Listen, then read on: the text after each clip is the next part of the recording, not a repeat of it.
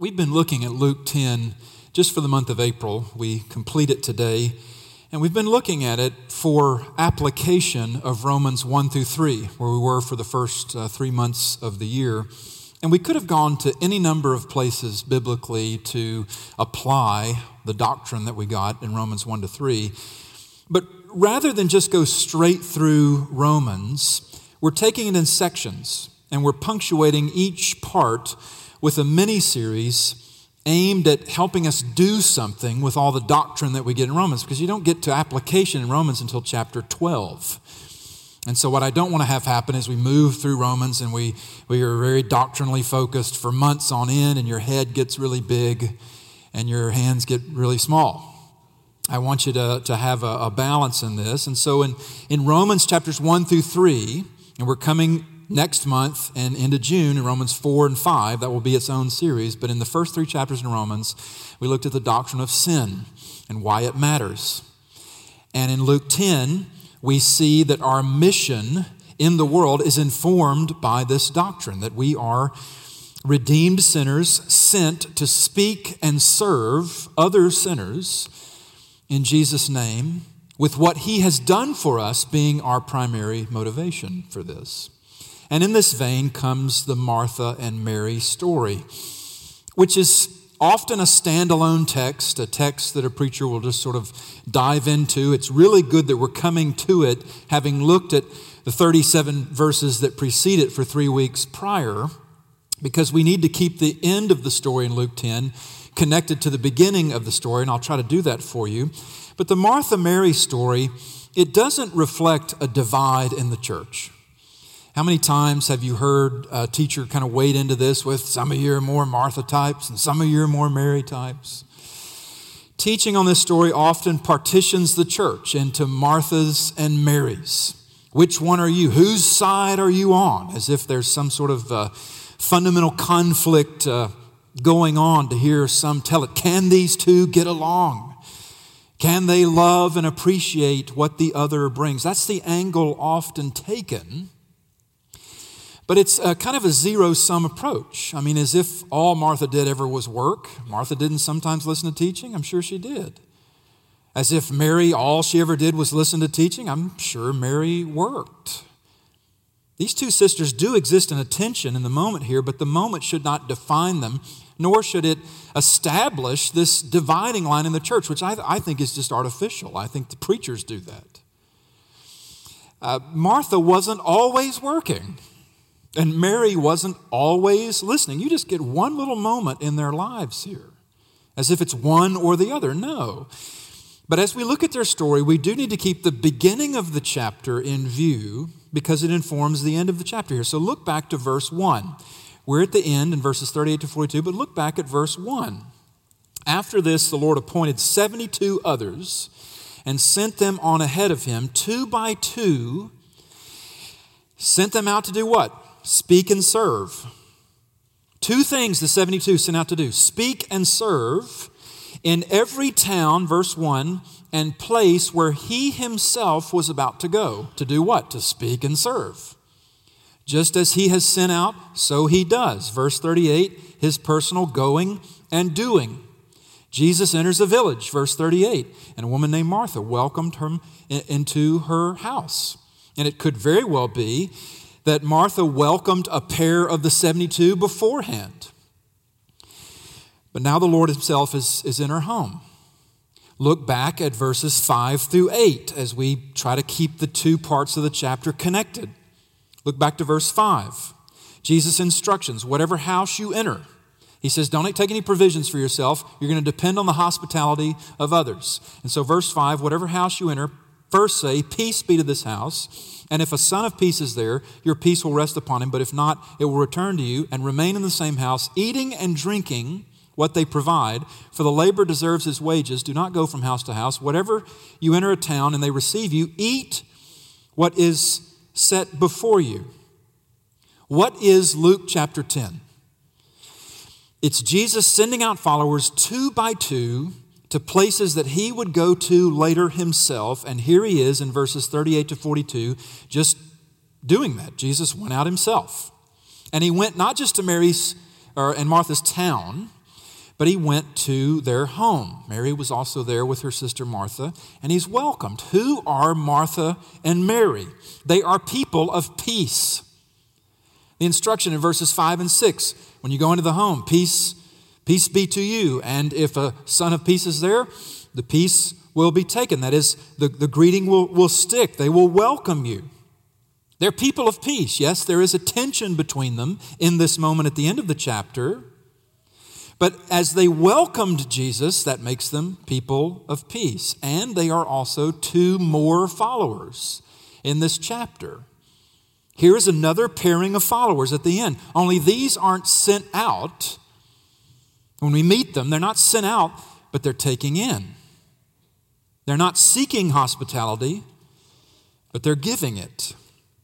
Now, back in verses 5 through 8, eating is mentioned twice. And you always look for things that are repeated in Scripture because an emphasis is there. Those who provide hospitality, that's what they provide.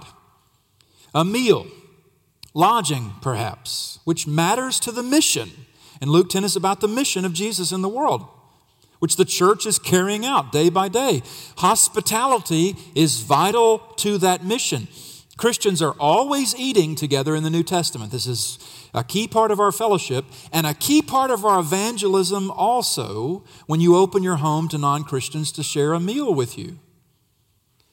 There are people who won't darken the door of an evangelical church, but will enter an evangelical's home when invited over for a meal.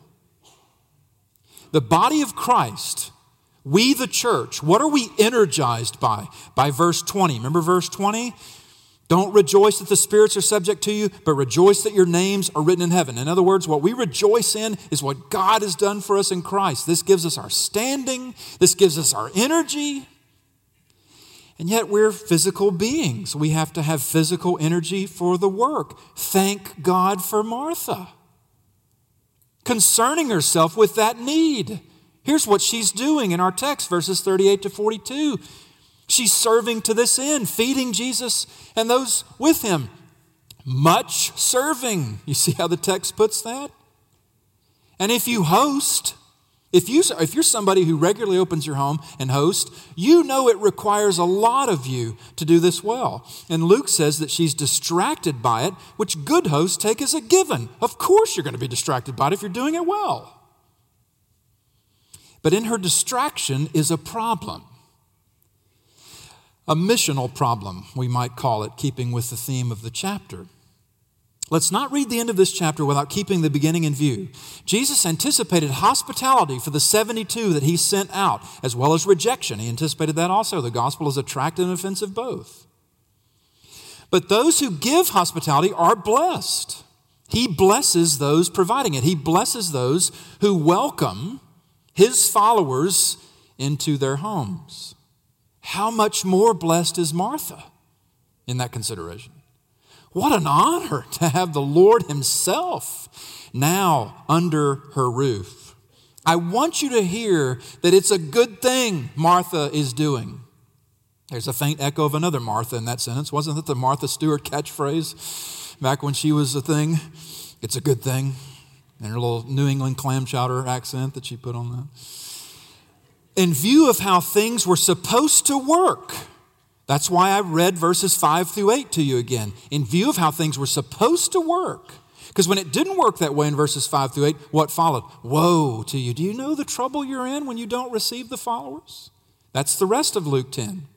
But in view of how things were supposed to work, verses 5 through 8, it's a good thing Martha does here. A good thing.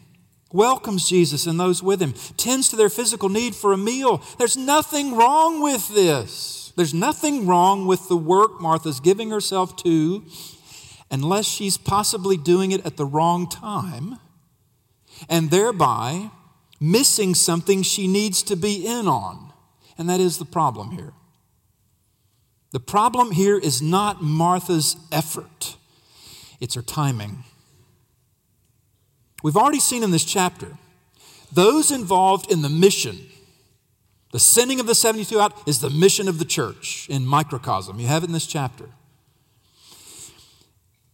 Those involved in the mission have physical needs. Don't take provisions, let people provide for you.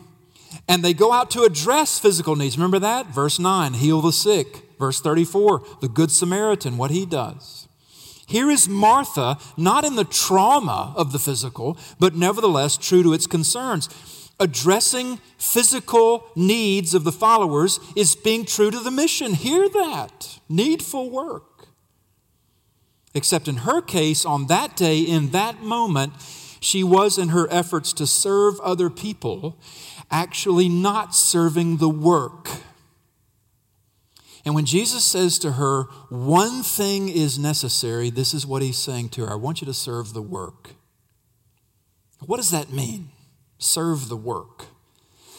I thought she was working here, and that was the problem. Not exactly. Serve the work is a phrase that comes from Dorothy Sayers. Some of you will know that name. She was a writer. She was a contemporary of Tolkien and C.S. Lewis. She knew them. They knew her. Among her writings is, she was mostly a novelist. She did a lot of mystery stories, but she did also a lot of essays. And one of the things she addressed was work. She wrote an essay on work called Why Work? You can read it in her book, Letters to a Diminished Church.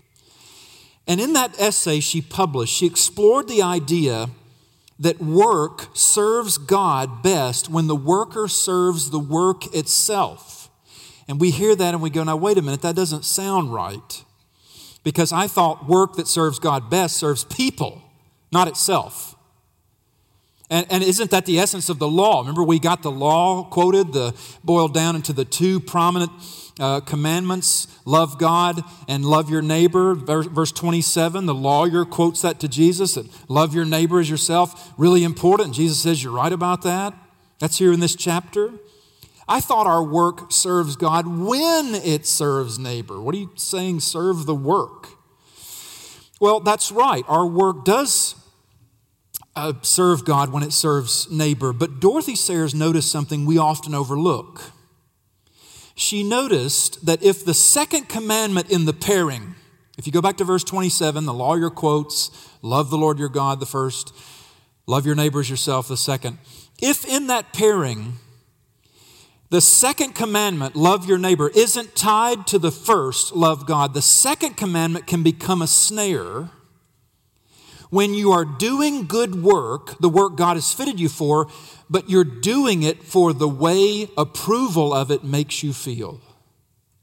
When you're doing it so that your neighbor will love you for doing it. Something gets turned around, and Sayers was onto this. She understood, and so do we when we think about it, that the moment you put yourself out there to serve others, as Martha did, as we do, you begin to have a notion form that other people owe you something for your pains. And if that notion develops, then you're not serving the work.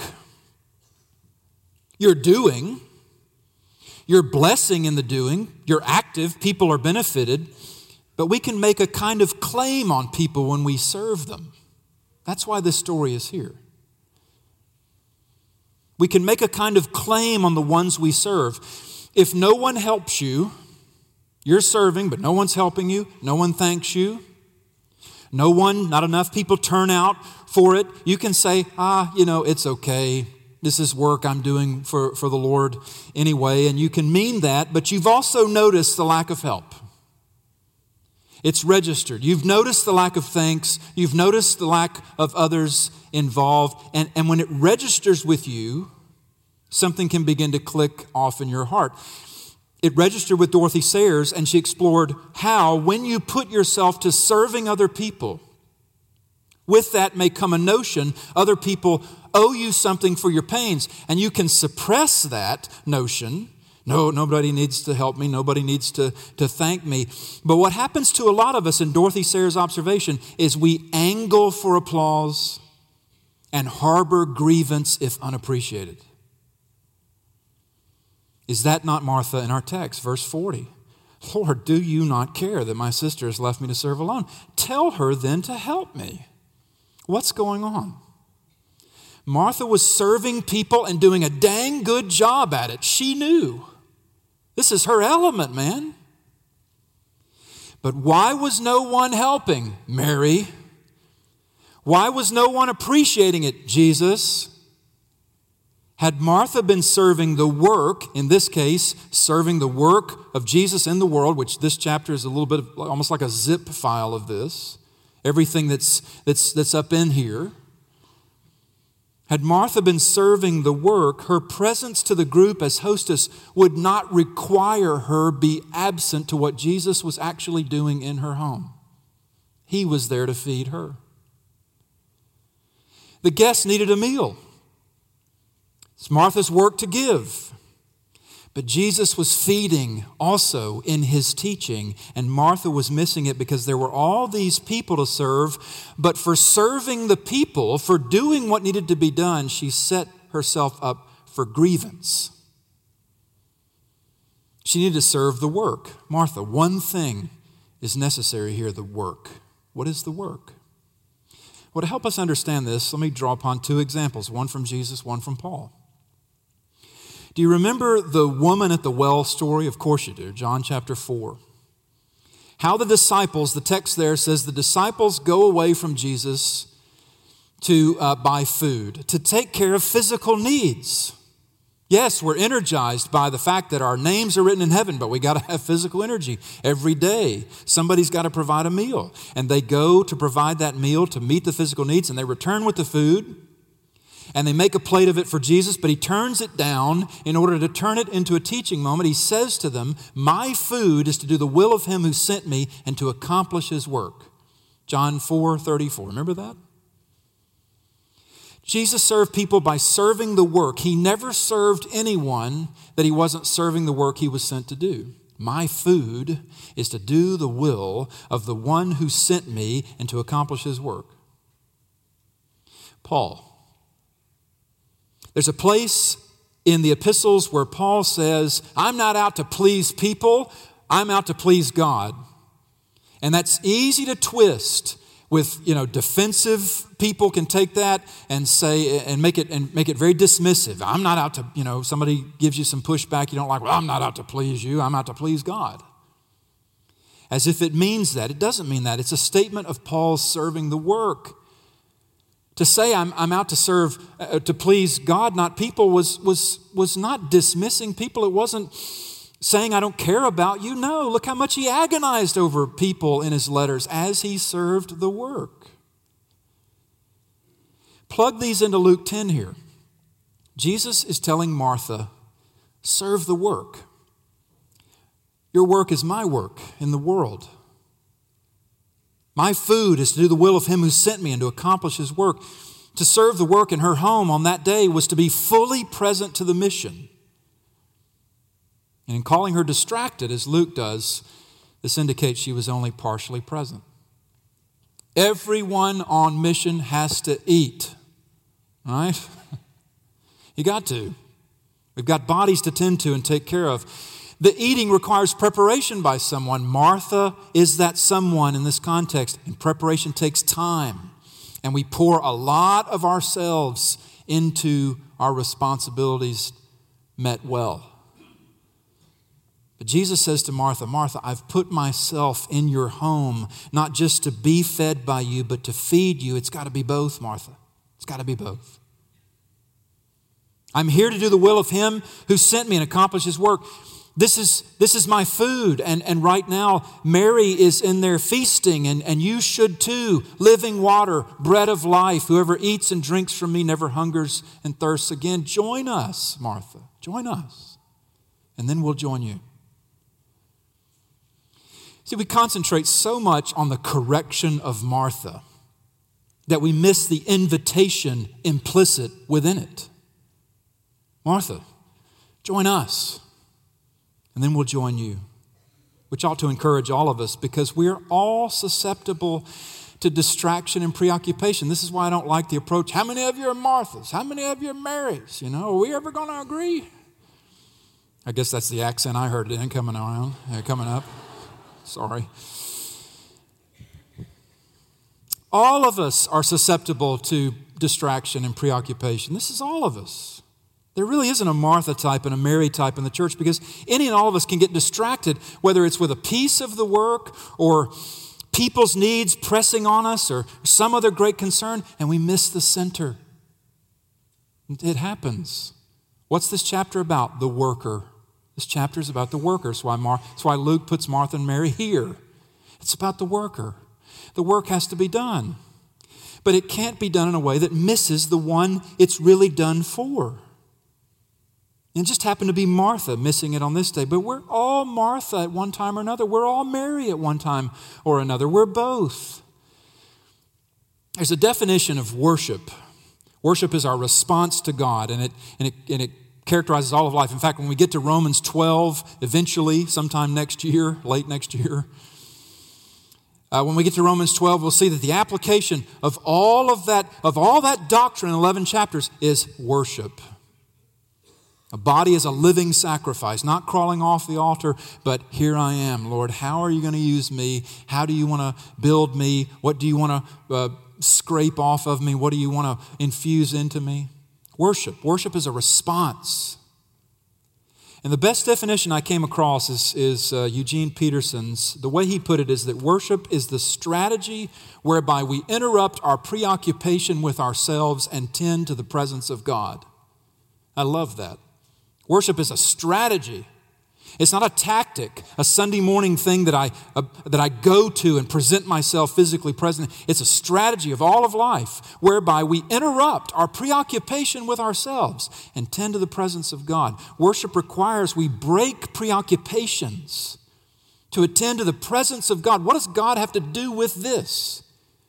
Every involvement I have, every allegiance, all of it. And Martha had sitting there in her living room the presence of God, God in flesh. And if she could get distracted with him there teaching, if she could get preoccupied when the Son of God stood in her home, how much more you and me? But take heart when you read this. I know this passage people get beat on with this passage, and I used to be one of those who did that, but take heart when you read this, because the mission doesn't pass Martha by for her distractibility. Because the question that should come to your mind as you go through Luke 10 is, okay, I get it. You're going to send me out and I'm going to encounter things. And at times I'm going to see a power working through me that's going to really make me marvel and go, whoa, I'm something. And I'm going to, well, no, it's really not that I'm something. It's that God's something. But what if I get distracted? I've got kids. I've got... I've had a mortgage. I'm moving to another one, changing houses in June. I got a grandson coming. I've got the pressing needs of a church community. I've got citizenship responsibilities. There's a vote this week. I got to go to the polls. I got to find time Tuesday to do that. But there's all this stuff. What if I get distracted? Thank God for this story. Martha isn't passed over because of her distractibility. She's very much in on the mission. We just get to watch her learning curve. Aren't you glad it's hers and not yours? I'll take that as a yes. There's a learning curve for us all in this. And there's a very, very, very, very patient teacher. She's doing something really good right here. Man, this is good. She's doing something for Jesus, and yet she's missing him in the midst of it. Is that possible? Oh, let us count the ways. Yes, this is possible. All the ways we do good things for Jesus, and you miss Jesus in the midst of it. Listen, I'll just tell you from my vantage point. I preached for years that way. Years. And how gracious you've been as a church to let me unlearn that way of preaching. Because you really have been. I've told you before, y'all are far better than you realize you are. This is. I know you don't want your horn tooted kind of thing here, but dadgum, this is a good church. And the way that you've been with me, and I became senior pastor at 38 here. You know the risk you took? Well, you do know, because you watched me. And unfortunately, some of you I probably pushed away in the beginning and haven't been able to recover, and I hope that can change. I really do. But listen, man, when I'm still unlearning. I knew I didn't want to be moralistic and scold people from the pulpit. I was turned off by that kind of preaching myself, although I've done it.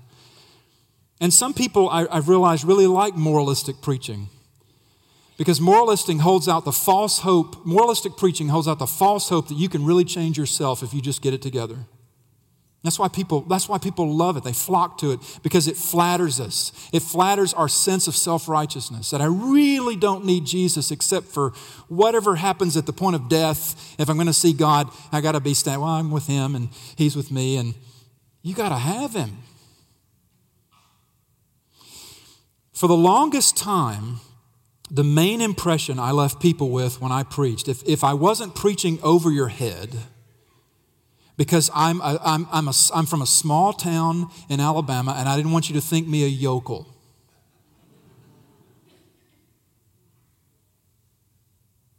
I went to my doctoral program on probation, on academic probation, because of my record in school. Okay? I laugh when people say how intellectual I am. On the inside. I don't laugh at your face. But on the inside, I laugh. Anything that I know and have learned, it's been hitting the books. It doesn't come natural. Listen, if I wasn't preaching over your head, because I had that small town chip, because here God put me in a city pulpit.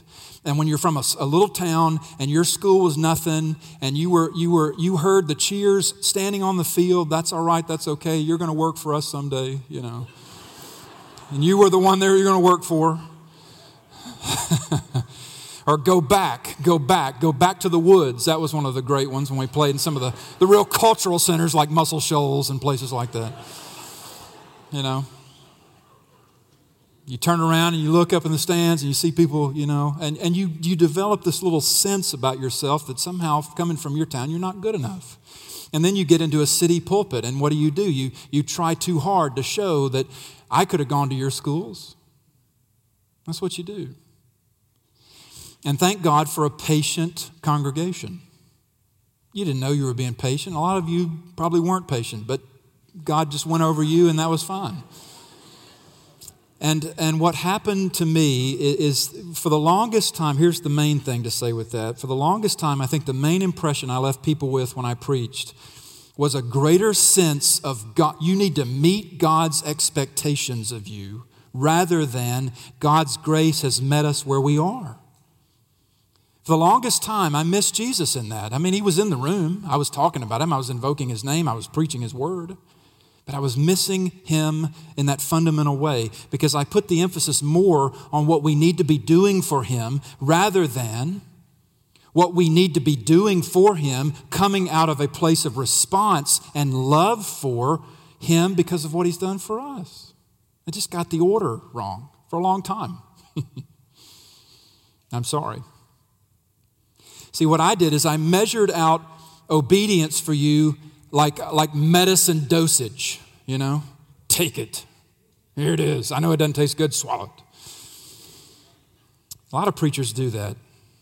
And the reason we do is because of insecurity. I don't know why God calls so many men into ministry who are so deeply insecure, but he does.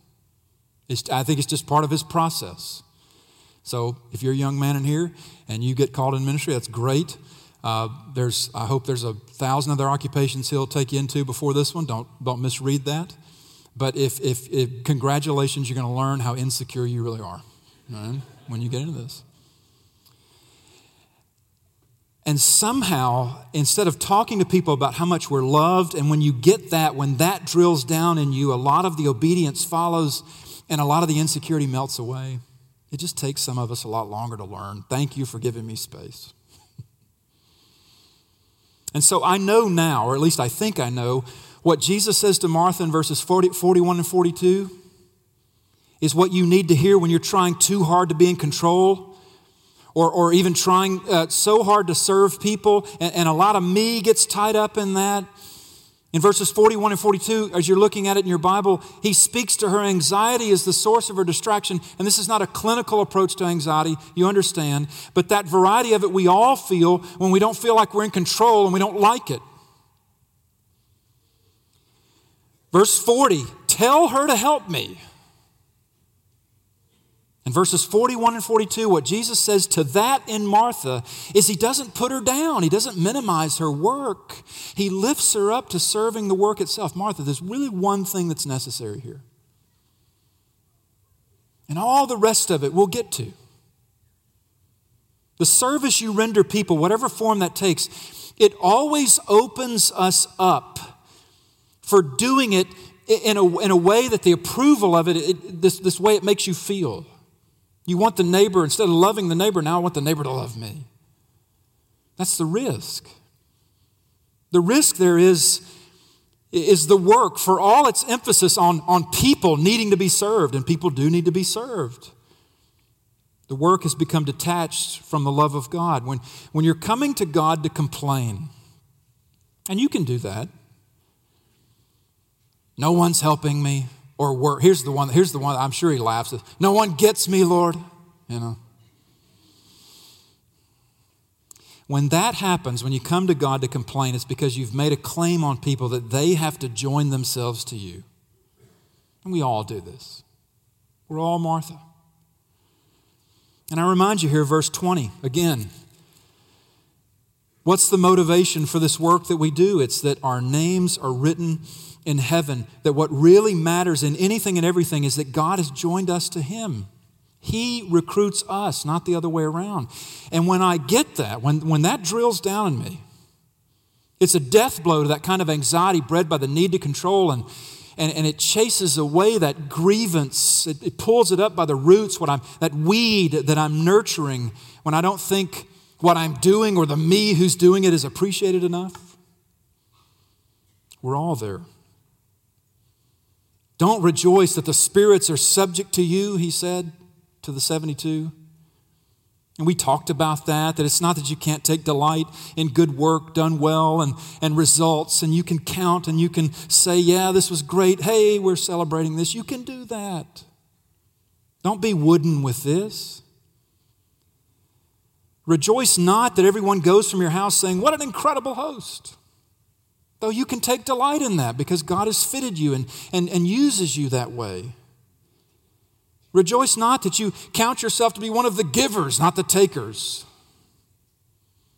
Rejoice that your names are written in heaven. I think it was Ravi Zacharias who said something to the effect that in the gospel we find God humbling all of us without humiliating any of us, and elevating all of us without exalting any of us. Only God can pull that off because God is Jesus. I love the way this chapter rolls. I love that Jesus says there's a work to be done and I'm going to send out these 72 to do it. And I love that he says back in verse 2, to pray for workers. And implied in that is move into the harvest yourself. Jesus is work focused. There's a mission, and it aims at sinful people. What did we learn in Romans 1-3? All have sinned. Whether your sin is unrighteous, more in flavor, whether it's self-righteous, more in flavor. All have sinned. Sin is the criteria. You have to meet the sin criteria in order to get the grace, and we've all met the sin criteria. I love how Jesus works, how he calls us to work, how he prays us into the work, how he puts us in the work, and then he goes into the home of this most diligent little worker. And he doesn't put her down as if her contribution is, sort of sidelight, as if it's okay that she stay back there and tend to the preparation. He misses her. Where are you, Martha? We're all in here. Come in here and be with us. I want to feed you, and then I'll be fed by you. It's part of the mission what Martha's doing. It's just that her timing is off. Her timing is just a little bit off. Jesus, in correcting Martha's tactic and timing, he lifts her to a greater strategy, the strategy of worship. Attend to me. Life is a story about me, Martha. I put myself in your home, not just to be fed by you, which will happen, but to feed you, which is happening now, and you're missing it. But it's got to be both, Martha. I'm here to do the will of him who sent me. My food is that to accomplish his work, and I offer it to you, and to you, and to you, and to you, and to you. Living water, bread of life. Whoever eats and drinks from me never hungers, never thirsts again. This is God's word. Stand with me, let's pray.